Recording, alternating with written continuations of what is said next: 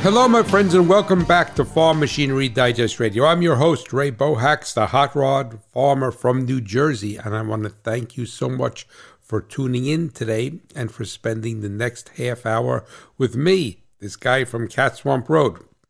And as you know, we get together here on Rural Radio, Sirius XM Channel 147, every Saturday at 11 a.m. Eastern, with an encore presentation Sunday at 6 p.m., and you could always go to my website, farmmachinerydigest.com, and click on the tab FMD Radio, and the previous week's episode will be there for perpetuality as a podcast, or you could go to any of your favorite podcast hosting sites and find it there. Now, in this week's show, I am going to take a deeper dive into the dreaded D-rate of a Tier 4 emission control system. You know, the buzzwords today in agriculture are sustainability, and I am one who believes in sustainability and wants to support sustainability. But one of the things about your farm being sustainable is that the equipment has to be efficient and it has to work when it needs to work. You could do everything. You know, the sad part about agriculture is that so many things need to go correct, go right, and only maybe possibly one thing going wrong, and you could lose the crop or lose your yield.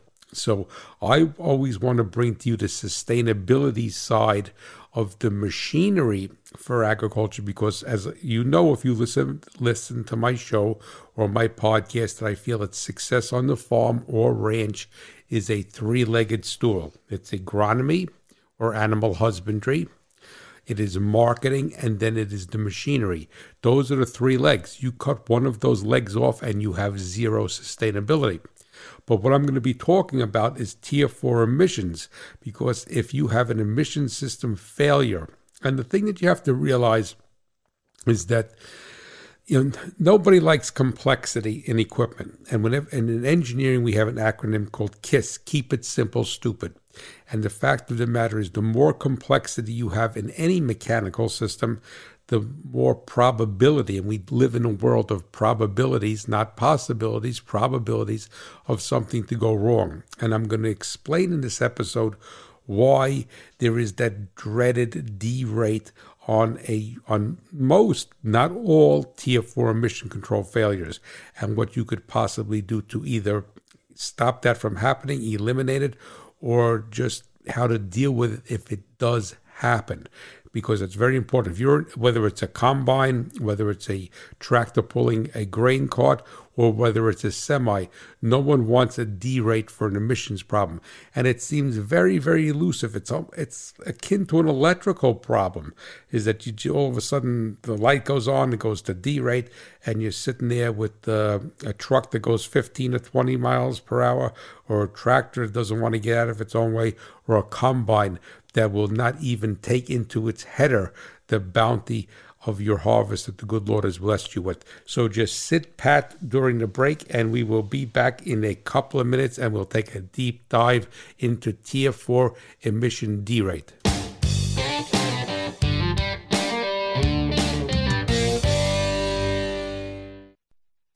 Marvel's podcasts are now on the SiriusXM app. Get the latest in comics, TV, film, and beyond. Hear from the storytellers and what's up and coming. From This Week in Marvel, Marvel's Voices, Women of Marvel, and Marvel's Pull List. Hear new episodes of their weekly series on SiriusXM before anywhere else. Now on the SiriusXM app. Free for most subscribers. Just download it today and tap Podcasts. This fall is Circuit Finals season on the Cowboy Channel. The 2022 regular season might be over, but you can watch around the nation as the division's top athletes compete for their circuit title. It's the best against the rest during every event. It all kicks off with the Texas Circuit Finals Rodeo. Leaders from the Lone Star State will go head-to-head. The Texas Circuit Finals, October 11th through the 15th, only on the Cowboy Channel and the Cowboy Channel Plus app, the official home of Pro Rodeo. The future of agriculture is back at the 95th Annual National FFA Convention and Expo in Indianapolis. October 26th through the 29th. Tune in for live coverage on RFD TV, the Cowboy Channel, and Rural Radio 147 for 4 straight days of this inspirational event. Experience the excitement of the National FFA Convention and Expo. For the future, for all. It's on RFD TV, the Cowboy Channel, and Rural Radio 147. Hello, I'm Ethan Wayne. John Wayne, An American Experience, is in its 2nd year in the Fort Worth Stockyards, and visitors are loving it. Come spend a couple hours and immerse yourself in Western nostalgia. Get a unique look into Duke's life that's only available here. All right, mister. You asked for it. Tickets available on johnwayne.com, or they may be purchased at the Cowboy Channel Bar across the street on Exchange Avenue. Reserve your tickets now.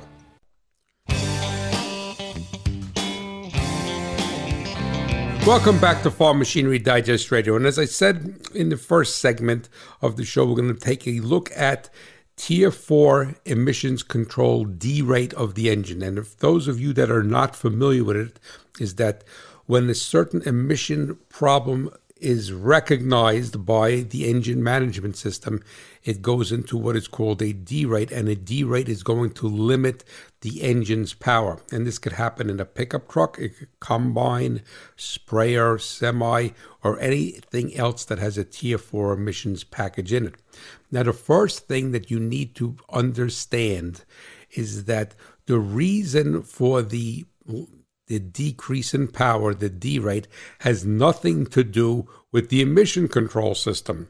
It is a mandate by the federal government, because they recognized many years ago, and this happened with gasoline engines with cars many years ago, specifically after 1996, when they came out with the OBD2 system, which stands for Onboard Diagnostic Second Generation.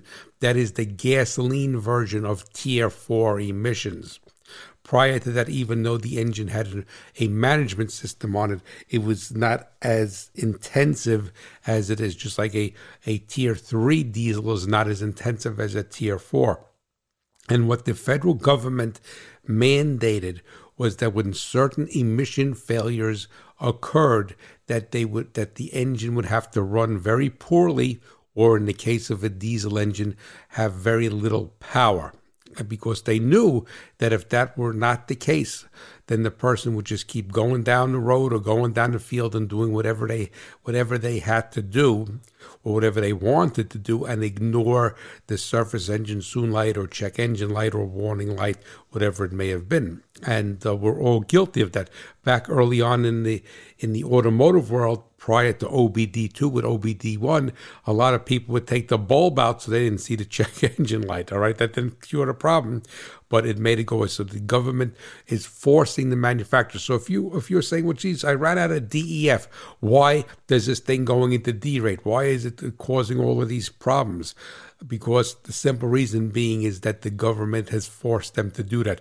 So now, if you could, not to touch on a such subject, but if you could arguably get inside the ECU and reflash it and take that out, you could throw everything away and it's not going to care. It's going to run like a top. So it is forced to run poorly when there is an emissions failure. And then through that, there's a hierarchy depending upon what the emission failure is, or the perceived emission failure. Because remember, there's only sensors looking at this. And though the sensors are not truly problematic anymore, the technology for sensors has really, really come a long, long way. It is not impossible for you to have a sensor failure, but also because it's agriculture equipment, it is more common to have a wiring issue, a mouse that ate a wire, or a wire that rubbed through, or a wire that got a lot of moisture in it, because you have a piece of equipment like a combine that sits maybe 11 months out of 12, and if there is any problem with a connection, that it becomes voided by the moisture or what have you. All right, so we have that established. Now, that does not do you any good when you're sitting and trying to bring crop in.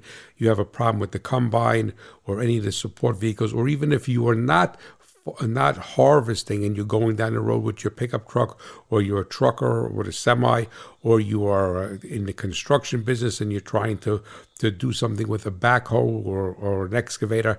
So the D rate is the D rate regardless. Now, I want you to keep in mind as we move forward is that every piece of equipment, I should say every class piece of equipment, the class meaning whether it's a backhoe, whether it's a combine, has the possibility that it needs to meet a different emission standard. And it is based upon the amount of emissions that engine will emit during its normal operation. So a skid steer may have less emission controls on it than a farm tractor, than a combine, than a semi. Now, the basic rule is that anything that is going to be going down the road, so is designed as a road vehicle, a pickup truck or a semi, is going to have the highest level of emission strategy. So it's going to be the most stringent, right? And then as you go further away from that, it is going to become less stringent. So arguably, a farm tractor is going to have substantially less emission control.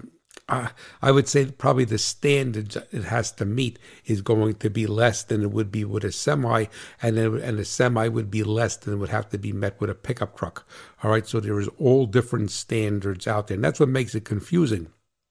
But arguably, they all have the same potential problems of a D rate. Now, the thing is that what most people don't want to accept, and this is where it all starts out. It's just like soil health and fertility. It is very hard to get the public, and you being the public, the farmer or the rancher, to recognize that this is an emission control system. Emissions, all right, multiple emissions. It's controlling carbon monoxide, it's controlling hydrocarbons, and an emission called oxides of nitrogen. Now, what causes emissions? Well, it is the combustion inside the cylinder is where the emissions are formed, right? If the engine is shut off and it's not running, it is not creating any emissions per se, all right? There's evaporative emissions, but that is not really the case with diesel fuel. With gasoline there is, and that's why there's a charcoal canister, and they have all of this stuff with the gas caps and what have you, but we're talking about diesel today. So if you look backwards, the obstacle that I have always come across with trying to teach this to the community is for them to for the community to recognize that the more efficient your combustion event is, the happier the emission control systems are. And so the efficiency so if you have an inefficient combustion event, then you are going to create more emissions. And depending upon when I'm saying where is what aspect of the combustion event is inefficient, is going to determine to a certain degree which emission you're going to escalate. And one of the things that, just like, seed to soil contact with a planter is paramount, right? You could do everything you want with your nutrition. You could do everything you want with soil preparation, what have you. But if your planter does not establish good seed to soil contact, you are going to have poor germination. And then when you have poor germination, you're going to have poor emergence and the potential of a poor yield. Well, the same thing happens in a cylinder. And what is the common, and I'm not talking about just changing the air filter or the fuel filter, but there's two components that are going to make the Tier 4 emission system a lot happier. And when it is happy, it's like, like they say, right? Happy wife, happy life. Well, when you can make it very happy from the emissions that are being emitted from the engine, then you have the potential for a lot less problems. And the two things that come into play are the quality and of the fuel that is being burned in the engine, and the other thing is the engine oil. So those are the two paramount things that are going to affect the emissions output of an engine. So if you have a fuel that is dirty, and I don't mean dirty being that there's dirt in it, that it had a sludge or what have you, but you have anything that is going to impact the combustion process, it is going to elevate the emissions. So the thing is that you need to make sure that you use a high quality, whether you want to call it a tiered diesel fuel, but most importantly is that you need to put an additive in your fuel. And those who listen to me say like I'm a soapbox preacher, all right, but it'd be no different than talking seed to soil contact. Oh, I got lousy germination, I got lousy emergence. How's your seed to soil contact? There's an air pocket there. So the thing basically is that you need to use a good additive that's going to have a cetane booster, that's going to have a fuel stabilizer in it, that's going to have a detergent, that's going to go that's going to do so much for you to minimize the emissions output. And if you minimize the emissions output of the combustion event, then you are going to keep the Tier 4 system a lot happier. And the other thing that comes into play is using the proper engine oil specifications. It doesn't necessarily have to be the brand that the manufacturer wants. And you say, well, what does that have to do with it? Well, because there is blow-by in the engine and the oil that is being used and is going to be interfaced with the piston rings, and no matter how good the ring seal is, there is going to be some gassing there. There's going to be some oil introduced into the combustion event, hopefully a microscopic amount, and also it is going to affect the breather system that the engine has. So you put this all together. So the first thing is the fuel, then the second thing is the oil. So if you additize all of your fuel, not every once in a while, and I don't mean just for winter, to additize all your fuel to support a better combustion event, that all of the emission systems are going to be a lot happier. So now on Tier 4, for the most part, the common after treatment emission package, which is after treatment means that it is after the cylinder, it's in the exhaust, there's a diesel oxidation catalyst, which is called DOC, and that controls carbon monoxide and hydrocarbons. There is a diesel particulate filter, and there is something called an SCR catalyst that's also called a catalyst, and that is where the diesel exhaust fluid is injected. So the diesel particulates filter job it's actually called a trap, and it's just like any filter, fuel filter, and air filters to filter out dirt. Is that it is to trap the particulate matter, which is, in years ago we would call it soot. Even though you cannot see it, a diesel engine today, as clean as the exhaust appears to be, creates soot, and it gets trapped into that DPF, diesel particulate filter. Now what happens is that there are most of the D-rate problems happen either with the SCR or with the diesel particulate filter. Usually the diesel oxidation catalyst is benign because unless you have a very poor combustion event, but the D-rate historically is based upon the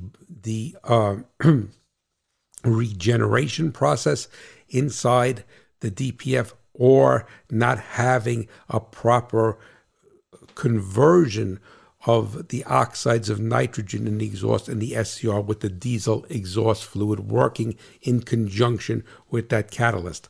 Now there's 3 types of a conversion process, and that is called regeneration. And what the purpose of it is that the DPF catches soot, and soot takes up a lot of room. So the soot needs to be converted to ash, and the way it's converted to ash is through extreme heat. And there are 3 different regen, and there is what's called a passive regen, an active regen, and a forced regen. A passive, the catalyst needs to be, the diesel particulate filter needs to reach about 1,000 degrees for it to start to convert the soot to ash. And a passive system is a passive regen. Is you're going down the field, you're harvesting. It's got enough heat from the exhaust going in there that it regens and burns this this particulates and creates soot, and it falls to the bottom of the DPF. There is no additional fuel injected in that, but that has to happen for about at least an hour to see that operating state. If it doesn't see that for that length of time, it needs to go into an active, and that's when it is going to shoot. It's going to inject fuel, diesel fuel, into the DOC to act like a furnace to create the heat. Now,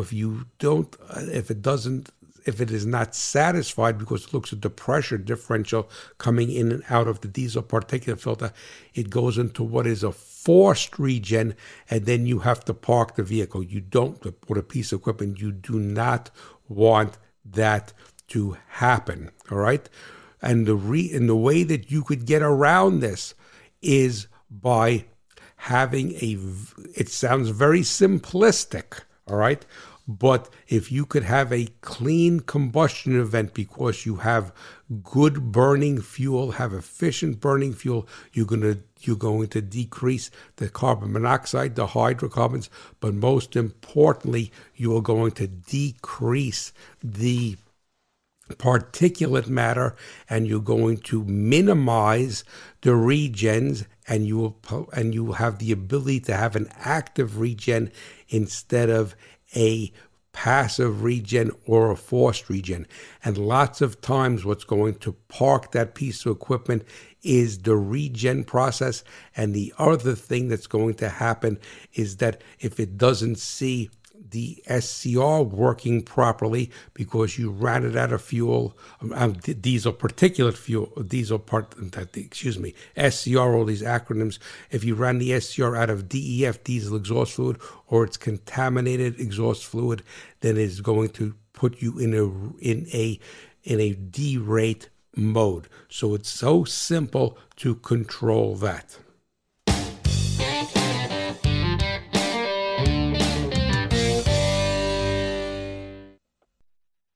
This is a Dairy Radio Minute.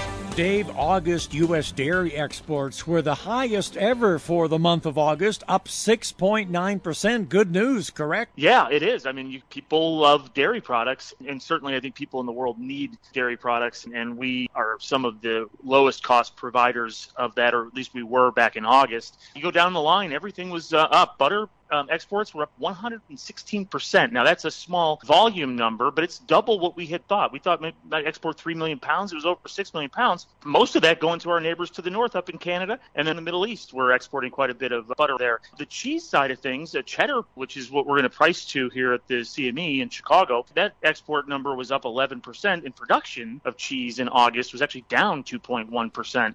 We've moved from $1.80 to a $2.10 cheese price average in the last 4 to 6 weeks.